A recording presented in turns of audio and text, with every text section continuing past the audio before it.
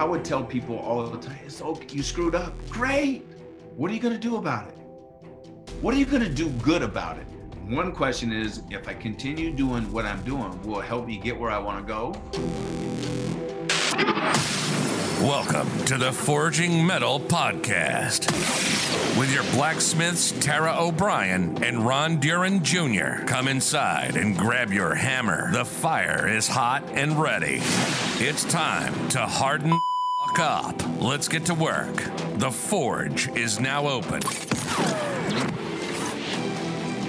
Welcome, my friends, to another fireside chat in the Forge. This week's guest is Todd Stottlemyre, two-time World Series champion with the Toronto Blue Jays.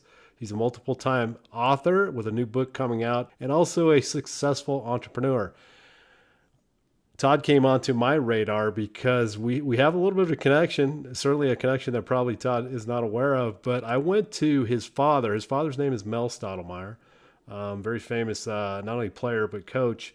I went to his baseball camp at Central Washington University. I think I was at the tender age of about 16 years old. And I remember I remember your dad, Todd, and I remember, obviously I didn't get much time to talk to him, but he seemed like a real gentle, kind man. I don't know if I would assume that's probably the way he was, but that was kind of the aura that I got from him. And I also think it was either you, Todd, or I think you have a brother that maybe played as well, but I remember watching somebody that was throwing off the mound, and we all kind of gathered around and watched you throw, and we were kind of all in awe of like, wow, look at this guy. You were I think you were about 2 or 3 years older than me, still are. Right. But that was a fun experience, and so that's kind of how Todd is on my radar, and that's why I reached out to you, Todd. To kind of share that. So was that, I guess I'll start with that. Was that you? Do you remember being there? And do you have a brother that also threw? Yeah, I have a brother, actually Mel Jr. He played a little bit in Major League Baseball, got injured early on and didn't get to have a very lengthy career, and now he's actually a pitching coach for the Miami Marlins and just doing an incredible job with their young talent. So pretty cool. But yeah, my dad and my brother, and I might have made a visit to the camp or what have you, but that's great times, man. As funny as every once in a blue moon I'll run across someone and they'll say, hey, I went to your camp, and I'm like, wow, that's so cool. So very neat. And you nailed it right on the head with my dad too, because people mention my father, rest in peace, Pops, but he was so much more than a father to us. He was really for my brothers and I, he was like best friend. He was coach, he was mentor, he was our hero, and publicly, a very thought of, and around his death, of all of his teammates, everyone talking about all the greatness that he presented. And I always tell people, I go, look, publicly, he looks like a great person. I said, he's 10 times that man privately. And he was, he was the greatest human being I've ever met. And we miss him dearly, but he provided and created one heck of a legacy, and we keep him close to our heart. Wow, thanks for sharing that. It's incredible to hear your take on how amazing your dad is behind the scenes. We all know how he was in front of the audience, but yeah. So thanks for sharing that. And just to give you a little bit of background here, Todd, our podcast is really about metal. Right. And it's about people doing hard things, the champions, the amazing people, incredible people that have gone basically through hell and back and have incredible things to talk about and share with people about what they've learned. And so when it comes to life challenges, we kind of thought that you might be a really great person to share, especially what's coming up in your book. And we'll talk about that in a few minutes. But start off, tell us the story about your brother and how that all began. Oddly enough, it led to my book, and which is why I wrote the book. And it was because of, I had to overcome a mess, and that mess became my message. But, if I take you back to 1981 and I was 15, he was 11, he was on his third bout of leukemia, first contracted the disease, he was 7 years old. And obviously it was devastating to the family, but, we had great hopes. And and he had fought leukemia, then went into remission, then it came back, and then he fought it again and went into remission. And then it came back a third time. And the third time it came back, the doctors came to the family. They said, look, they felt like his only chance for long-term survival was a bone marrow transplant. So they tested the family. In the test of the family, I came back the perfect match. I was the closest to him. I was 15, he was 11. And so I gave him the bone marrow transplant, and it seemed like it really went well. And because after about a week or two, he was literally, the doctors were creating a plan for him to be, to get a chance to leave the hospital and go on with life. But 2 days before he was going to be released, he went into a coma, never came out of it, and then passed. And you can imagine it was tragic to the family. And it was 2:20 a.m. in the morning when he had passed, 2:21, and when he had taken his last breath.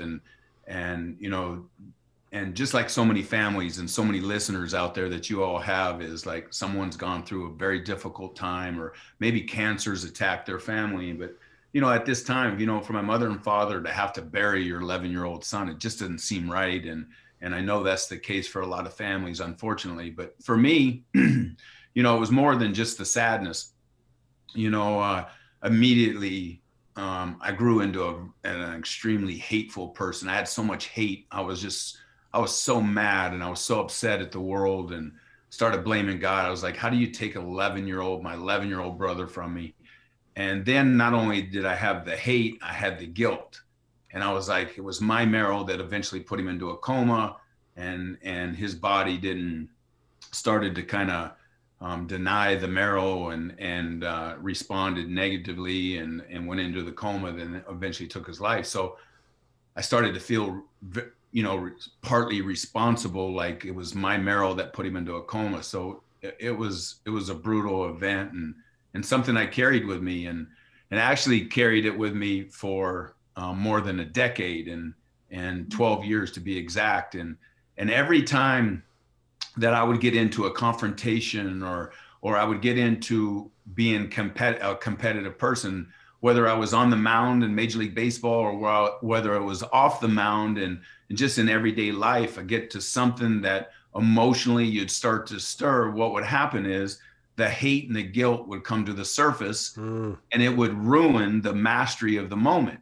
So basically, I had built a prison for myself. I constructed it, and it was the prison of unforgiveness. And I would refuse to forgive myself for what had happened to my little brother. And that's when, it's pretty crazy, because when you look back on it, it's like, after growing up in Yankee Stadium, and it's like, being around my father's environment, and being inspired to want to follow in his footsteps, and then for it to happen, and then to play for the Toronto Blue Jays and win back-to-back world championships, be making millions of dollars, living out a childhood dream. If you looked at me from the outside, you're like, man, this guy's got it all.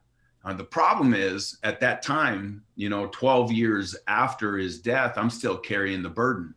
And when I looked into the mirror, I couldn't stand the person looking back at me, because the person looking back at me had something to do with my little brother's death. And I wasn't going to forgive that person. And that person was me staring back in the mirror. And I got to a place where I mentally and emotionally, I kept ending up in the same spot every time I went up against a challenge that didn't work out for me. Right. And I would end up emotionally and mentally in that spot. And I just got to a point where I was like, man, I'm sick of it. And I felt like I was a better pitcher, and I had more potential on the field. But more importantly, I felt like I was a better human being off the field than I was portraying. And I was, for me, I got as tired of it. I reached out to a guy by the name of Harvey Dorfman. He was the guru and mindset coach and psychology coach for Major League Baseball. And he worked with a lot of people and changed their lives and changed their careers. And after the 93 World Series, I got home from the winter, and I was like, I've had enough. And I called Harvey, and I said, Harvey, this is Todd Stottlemyre. And he says, man, I've been waiting on your call. I was like, wow, I didn't know he knew who I was. And I was like, really? And he says, yeah. I said, Harvey, can we meet? He said, absolutely. We booked a meeting. I drove across the state. I lived in Florida at the time, and it was supposed to be a couple-hour meeting, turned into 12 hours. In the first hour, he asked me a question. He goes, Todd, I got a question for you. He goes, would you do it again? I was like, do what? He goes, would you give that bone marrow transplant to your little brother again? And man, I was like, I just broke down. I got so emotional, and I still get emotional. And I said, man, Harvey, I said, I give it to him every minute, every hour of every day. And he says, didn't you already do that? I said, yeah. He said, did you do everything you could do? I said, Harvey, I did everything I could do. He said, Harvey said to me, he said, Todd, you're not God. You didn't kill your little brother. He said, you already did everything you can do. He says, I'm telling you right now, it's time to forgive and let it go. And I just broke down. I mean, I bawled like a baby, and then I was hugging him. And it was the first time in 12 years somebody gave me permission to let it go and to forgive myself. And it was like, you would think as a human being, we got enough intellect and enough logic to understand. But at 15, I carried it, and I never let go of it. And because I didn't, it just constantly kept showing up. So when he said to let it go, it was like freedom. It was like this huge weight. 12 hours later, he put me on a 7-day challenge. That 7-day challenge was this: every obstacle, challenge, or hurdle in the next 7 days, you are not allowed to respond or to react. You are only allowed to document. He goes, here's what he said: I want you to observe how you're thinking and how you feel, and you can't respond. You can only document. And then in 7 days, we're going to go through it. And what we're going to do is we're going to build a tool chest that's going to help you overcome those thoughts and emotions. So we're going to help you stay in peak performance. And I was just blown away. So for the next 7 days, that's what I did. And that's really the making of my book, The Observer, is I became the observer of the way I was thinking. I became the observer of how I was feeling. And the observer truly is standing outside of yourself. Think about it for a second. You have stimulus, and then you have a reaction. And a lot of times that reaction to the stimulus is telling you who you really are. And here's what I would tell you. From 1981 to 1993, my reaction to the stimulus, my response was who I was. Who was I? On the inside, I was dark. I was beaten up. I was living in a place where I was like, I'm the guy that killed my little brother. I was guilty. I was hateful. And then I look at 2020, and we've had political wars, spiritual wars, race wars, COVID wars. Look at the response of our country and the world. And it's like, if we could be best friends, but if all of a sudden we don't have and see politically, we don't see the same way, it turns into hateful conversations where you could literally kill a relationship. That was me. That's the place that I was living. That's the prison that I was in. And because of Harvey, because of people like my father, because of world champions I played with, I acquired models and principles of performance and of pursuing the best version of yourself that I intertwined into this book, Observer, a fiction story with nonfiction principles. I weaved into the characters so that it could possibly maybe relate to someone, with the hope that more than 50 different models in there, that if somebody reads the book, maybe one of them will become life-changing for them. All 50 became life-changing. So my life has changed more than 50 different times based on all of these things in this book. So I took tragedy to triumph, right? It's like, I could have continued to go down that road, and I don't know where I would be today. I don't know how I would think today. But I was in a scary place. I was a walking time bomb, and it was during my professional career. Boy, that's heart-wrenching to hear. And I have to pause and think.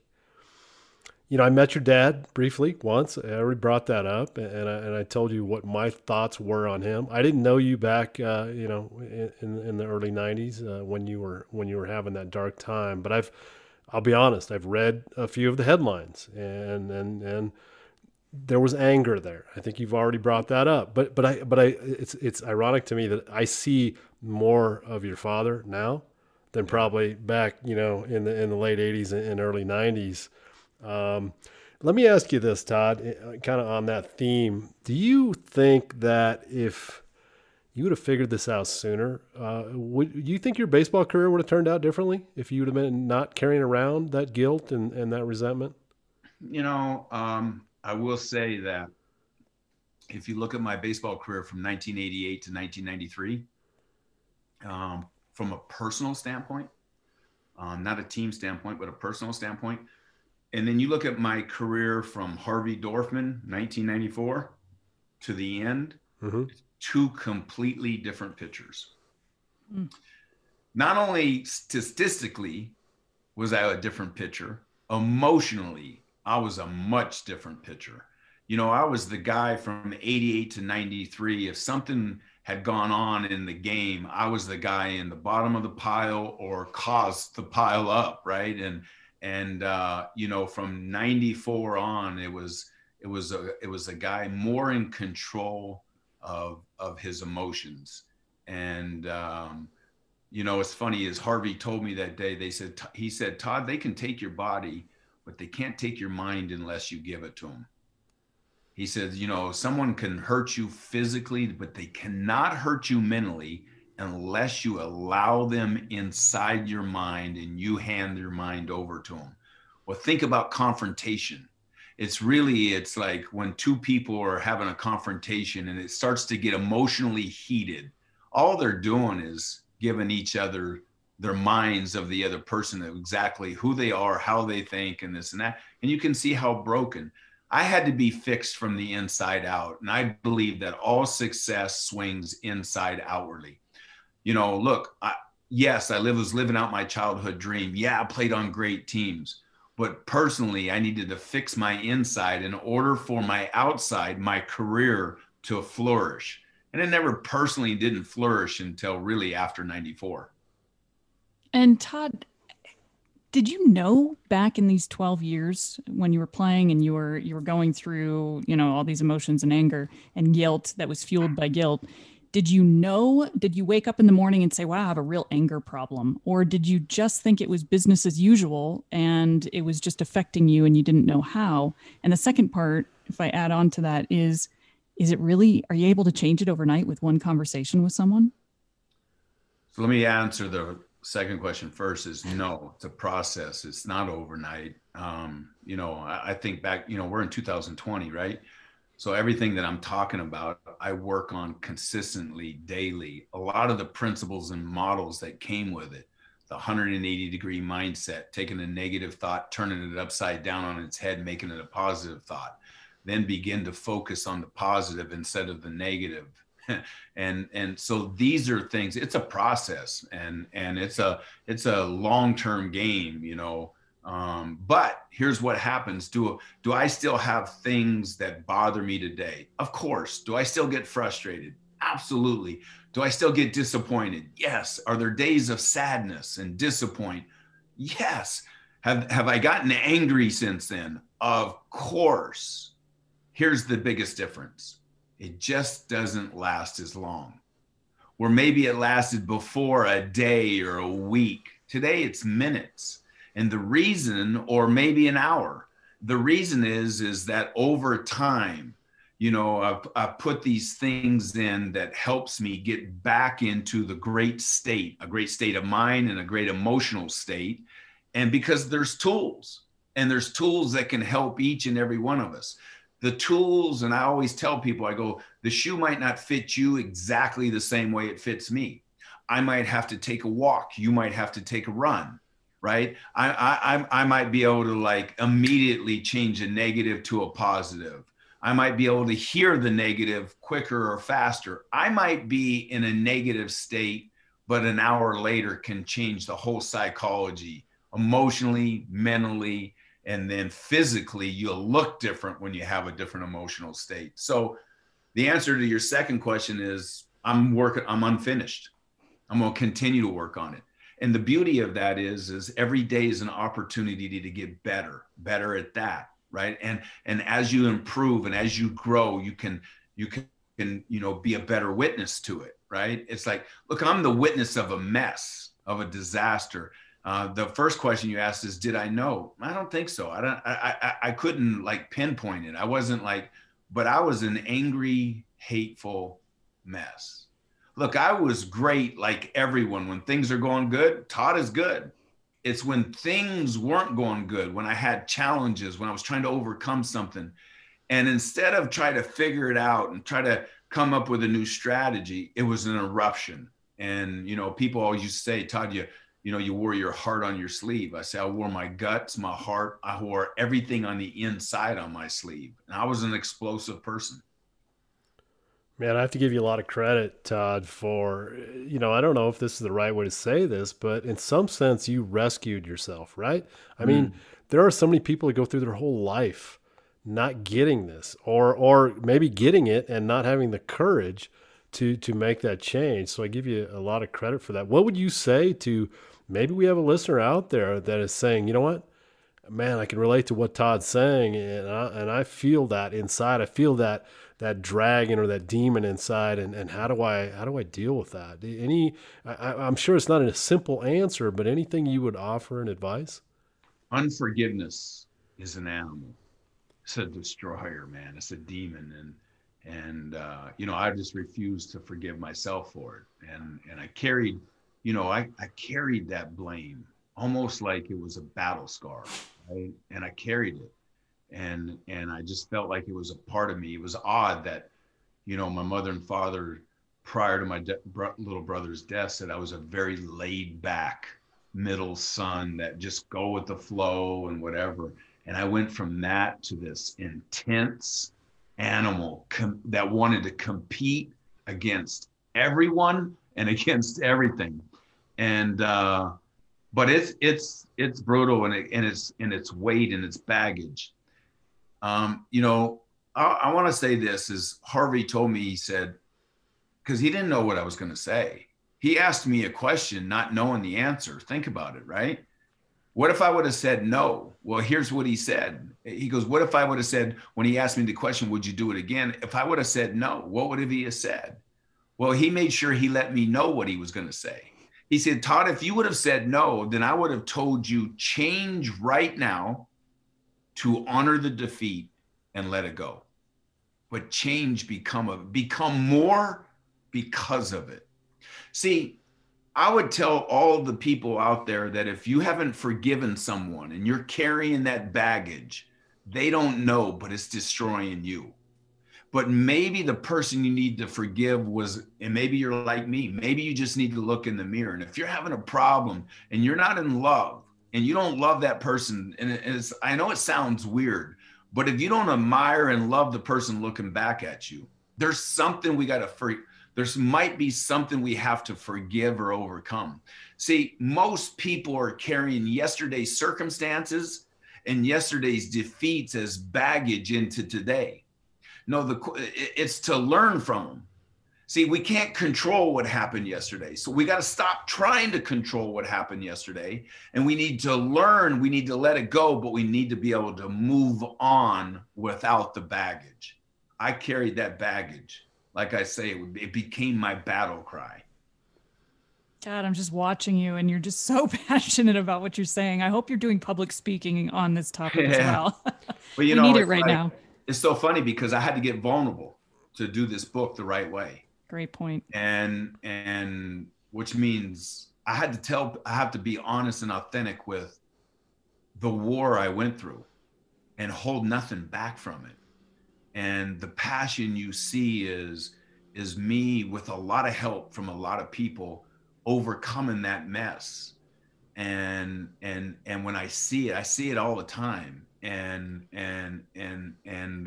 I think that that's the beauty and the service of the book, is that it has a chance to be relatable to someone that's listening right now. It has a chance to be relatable where somebody reads and it's like, wow, like that's me. Like that's where I'm at. But here's the beauty It's just like it doesn't matter where you are. And it's like, because if you can relate to it and you can use it, there's a way out. There is a way out. And that, and look, if you'd have told me prior to 1993, if you'd have told me in 1988 and 1989, if you would have came to me and you said, Todd, you have anger issues, I would have fought you on it. By the way, I would have got so angry at you talking about my anger issues, right? We would have ended up in a fight. And I was like, no, I'm not angry. You know, I mean, can you imagine, right? And you'd be like, hello. But it was like constantly in and up. It was like whether I said something or whether I did something, I found myself having a sleepless night going, my father used to say, man, you did it again. You threw up again. And I said, yeah, Dad. And he says, are you sleeping in it? And what he meant by that is, are you taking responsibility for your actions? I said, yeah, I am, Dad, but I'm getting tired of it. I'm getting tired of sleeping in this mess. And I'm getting tired of having sleepless nights. And, you know, I was at war with myself. And, you know, and my hope and my prayer for the book is someone reads it and is like, man, thank God you wrote this book, because that one thing I related to and it changed the way I thought, and, you know, or changed the way I felt, or you gave me a way to go from being sad to understand and fulfillment. And you found a way, or you proved to me, or you related to me in a way that wealth is so much more than money, and that you can be, you know, with no disrespect to anybody, whether it's, you know, you could, you know, look, you could be the greatest landscaper, janitor, whatever it is in the world. To me, man, live your championship seed. You were born to live, you know, and pursue your gifts and pursue your potential, and ask great questions that will lead to the answers for something for you to work on the next day, to continue to pursue, to get better. Because the second you stop trying to get better is the second you actually die on your feet. And I'm like, look, it's not about money for me. To me, the wealth and the foundation of wealth for me starts with God above, and then goes to my family. Look, if my family's not wealthy, if those relationships aren't good, and I don't have a wealthy family of relationships, then money will never be the answer. Never. And it's like, you know, I was making the money. Think about 1993, I'm making millions. I was miserable. I was at war with myself. I hated myself. Money couldn't change that. I had to change. I had to be the person to change. You know, they always say money makes you more of who you are. Well, it did. You know, if I got into a business with my money, I'll fight everybody in that business and try to drive them out, you know, so wrecking ball. I just want to take a minute. We've mentioned the book a couple of times in the podcast, so check out our show notes. The book is called The Observer, a modern fable on mastering your thoughts and emotions. Todd, I'm curious, you know, if some people are like, you know, I don't have an anger problem. I haven't had any recent deaths in the family. I'm not blaming myself for anything. But okay, we have a national pandemic that for the better half of this year has completely changed everyone's lives and uprooted their normalcy, their social circles, the way they like to go to work each day. What do you think? Should we get the book? Is that we gonna be able to draw some parallels there on how to deal with anger we might not know is there? Yeah. So, you know, it's so much deeper than anger. You know, it's all about getting into the right states and then peak states. And, you know, look, I'll say this. It's like, you know, what happened to the golden rule? You know, treat others how you want to be treated. Is that the country we live in today? How about love the neighbor? Is that the country we live in today? I mean, if you think about it, it's like, man, you don't have to go very far to see differences of opinion. How about this one? How about we all have a different opinion? How about when that's okay again? How about, let me try to understand where you're coming from. Hey, how about if you try to understand where I'm coming from? And by the way, we can still walk across the bridge together, not maybe having the same beliefs. Listen, I have people, friends of mine, that have different political beliefs. I travel with them. We go to dinner together. We do not fight.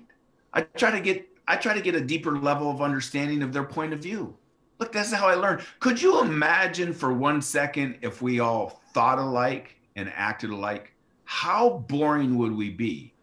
When did that not be okay in this country? When is, I mean, look, now if you don't think like I think, you don't believe what I believe, you don't talk the way I talk, you don't act the way I act, then we can't be friends. I've seen it in families. If that's your belief, you're not welcome back in this home. Are you kidding me? So the book is so much deeper than anger. It's about understanding. It's about peak performance. I mean, the main character is massively successful, but miserable, right? Kind of like me. And she's a lady entrepreneur with a son that wants to play baseball, that had a father that played Major League Baseball, kind of like me. And then she comes into a place where she has economic ruin when markets explode, kind of like me. And then she had to rebuild, but she didn't think about rebuilding her fortune. She thought about rebuilding her life from the inside out, and because of it, became wealthier than any time during her life, kind of like me. So a lot of the story is based on truth without going too deep into the book. But to me, the book is for everyone. It's another level of understanding. And it's kind of like, you know, look, I always say, if you stop pursuing to become the best version of yourself, or you stop trying to experience life and this life that we have. So many people say we have one life to live, so we're going to just blow it out on all things that make no sense, that make us feel like hell, right? How about blow your life out on experiences, relationships, understanding? How about service? Who can I help today? I mean, can you imagine just for one day if there was a world challenge? Imagine this challenge. You had to do something good for your neighbors, and everybody in the world had to do it the same day. And on the same day, the whole world came to a peaceful resolution. Why isn't that possible? I know the three of us would, if it was the challenge, we'd be like, and we said, okay, we're in, we'll take the challenge. Couldn't you do something nice for your neighbor? Absolutely. How easy is it? So easy. How much talent does it take? No talent. My book, The Observer, Principles and Models of Understanding, of Peak Performance, of Mastering Your Thoughts and Emotions, everything that's in the book takes no talent. It takes I want to. Just like when I was in 1993, I wanted to get better. I wanted to become a better person, and I was willing to do whatever it took to get there. What a powerful, it's such a powerful message. And when you hear it, you think it's so simple, but obviously in execution, it apparently isn't, although it should be simple. Maybe yeah. We'll leave it at that. Todd, I keep zeroing in on something you keep mentioning, and maybe this will be helpful not only for Tara and I, but also for listeners. You mentioned the word wealth several times. What does that mean to you? What does wealth mean to you? Yeah, 100% starts with, look, we're faithful people, number one. And, with God, everything is possible, number one. Number two, family, and if I've met a lot of wealthy people with broken families. That's not wealthy. They might be financially rich, but they are not wealthy. Wealthy is fulfillment. Wealthy is I put my head on the pillow at night and I'm good with myself. I'm great with my family. And it's like, I'm not going with burdens. I'm not going where I didn't fix something that needed to be fixed. That's wealthy. Wealthy is lifestyle. Wealthy doesn't mean flying first class or on a private jet or staying in the nicest hotels. Wealthy is experience, and I call it God's playground, the world with the people you love. That's wealth. I used to make a joke. I said, man, if I want to go to the movies and I take my little debit card and I put it in the thing and I get a $20 bill that comes out of the machine and I can go to the movies, I go, wow, that's wealthy. I put in a piece of plastic, I got back $20 and I can go watch a movie. I mean, it's like we got so much fascination around money instead of true wealth. And my foundation for me, it's built around God. It's built around my family. It's built around friends. It's built around relationships. It's built around experiences of what we have going on. And then it's also built around service and giving back. That's wealthy.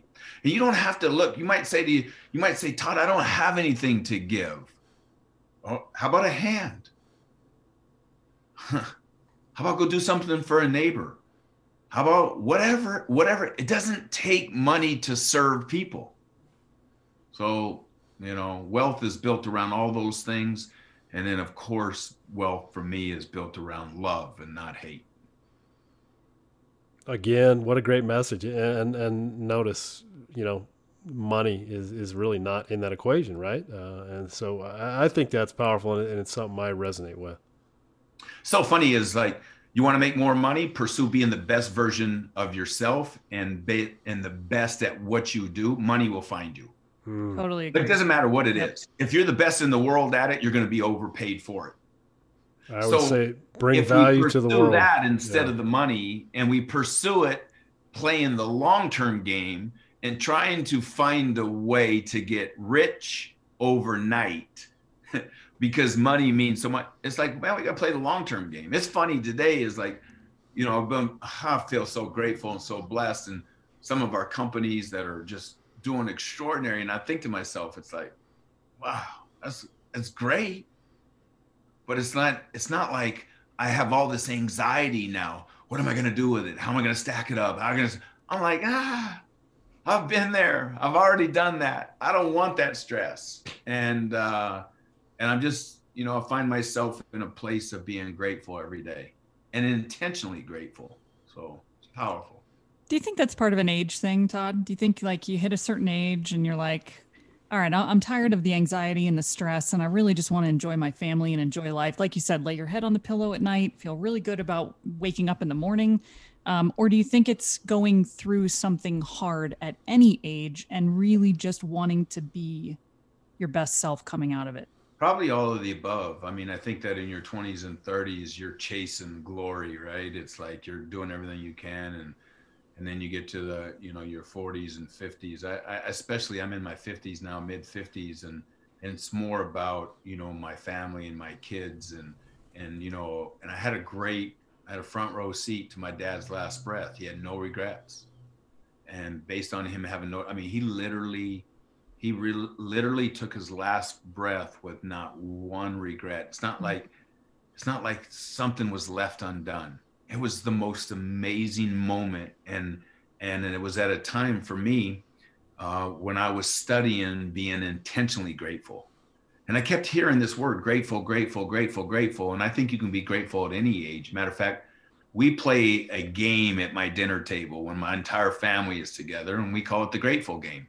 And it goes clockwise. And it starts with my 5-year-old. And my 5-year-old always says, Dad, can we play the grateful game? And I say, yeah. I said, you go, you lead first. And she'll say what she's grateful for. And then it'll go around. And I got 5 kids and me and my wife. So there's 7 of us. And it'll literally go around the table. And everyone's going, I'm grateful for this. I'm grateful for that. I'm grateful for this and this and this. And then we'll go around again. And then again. And we'll go until people are worn out or until someone says, time out, let's eat. But it's the coolest thing. And can you imagine, I have a 5-year-old, I have a 15-year-old, I have a 17-year-old, I have a 19-year-old, and I have a 25-year-old. And by the way, they're all grateful for different things. The 5-year-old's grateful for whatever she has, right? And it's like, right. And then you get to the, you get to the 17, 19, and 25, and you start to hear them start to sound more like, hey, I'm grateful for dinner, and I'm grateful for these little things. To me, and here we are at the holiday season, it's like, there's no greater gift than being intentionally grateful. And everyone can unwrap that and they can also share that gratefulness with a neighbor or with a friend. Everyone can share that piece. And I've had people say, Todd, it's easy for you to be grateful. I said, explain it to me, because actually I had a hard time in being intentionally grateful. And they say, yeah, but you got this and you this and that. And I said, I haven't always had that. And then I'll say to them, I say, take a breath for just a second. And take a deep breath. I go, when was the last time you were grateful for that? Because as long as you're taking a breath, you got an opportunity to pursue the impossible. Pretty cool. Yes, it is. I want to go back, Todd, to your father for a minute. I got to be honest, as you told the story earlier, the hair on my arms kind of stood up. I know that you have described him as a hero. And as you said, it wasn't that long ago that we lost him. And what a wonderful story. I always say if we can go, if when we take our last breath, we can be at peace and maybe even smile and say, man, I did it right. I think that's what we should all be shooting for. But let me ask you this, Todd. And I know you looked up to your dad. What do you think was the most valuable things that he taught you? Well, he was so humble, first of all. And he had a way that when he was in your presence, that he had a way to always make you feel better no matter what. You didn't have to be feeling bad. But when he walked into the room and when he left, you were feeling better about yourself prior to him entering that room. And he had the most incredible way of doing that. And,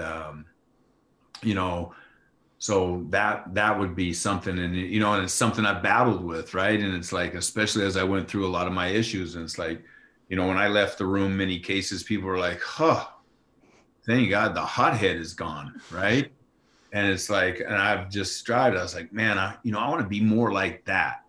Like they loved when he came, and they always felt better when he was there. And because in his presence and the way he would make people feel, he always made them feel better than prior to when he was there.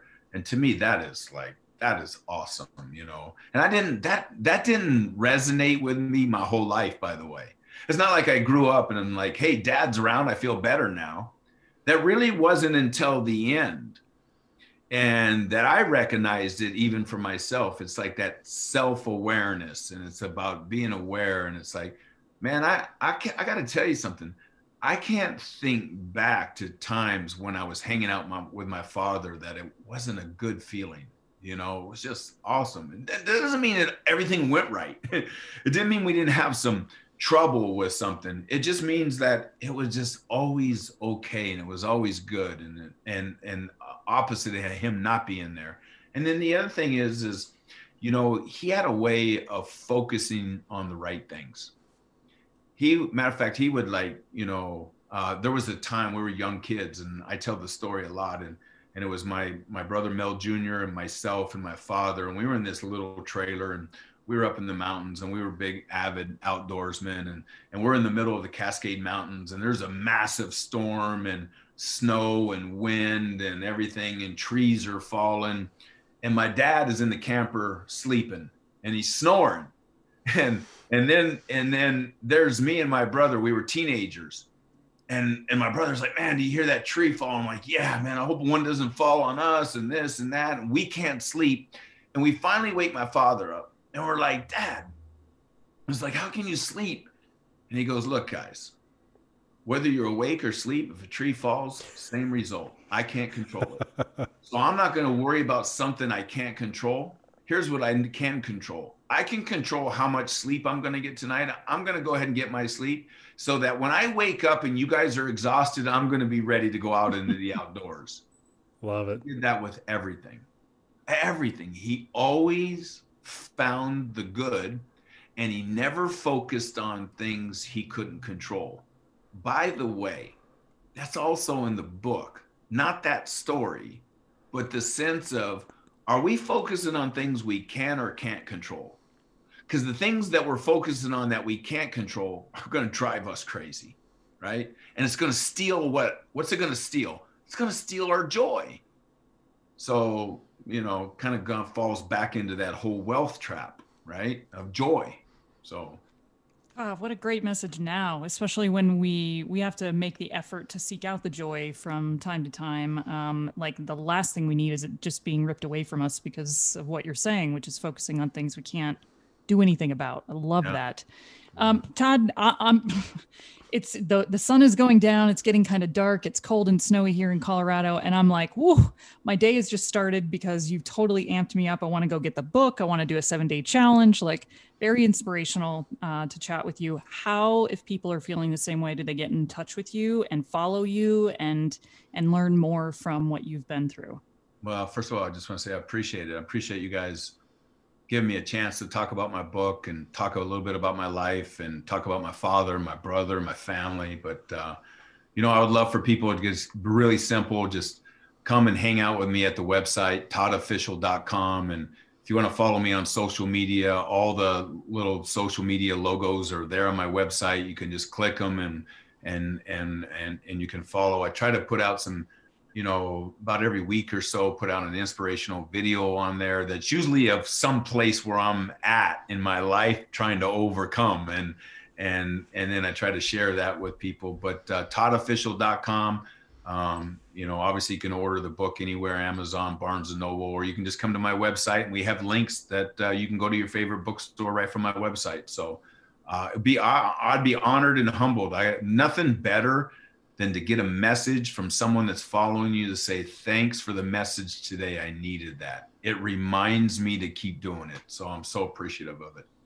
Okay, well, we're gonna put you on the spot here with one more of those messages. So the floor is yours. We ask every guest, what advice do you have for people when it comes to mental toughness, resilience, and grit that they can actually use tomorrow when they wake up in the morning? Well, the first thing I'll say is that every problem is for your advantage, not disadvantage. Every setback is meant for you to improve on, to get better. I would tell you that the people shying away from failures, those failures are so important to all of your success. And, I love that. And I've been thinking so much about this, and because I always say everything is possible, the impossible just hasn't been done yet. And then I go back to statistically, they say, and I don't know how true this is, but statistically they say that we're 1 in 400 million chances to be born. What does that really mean?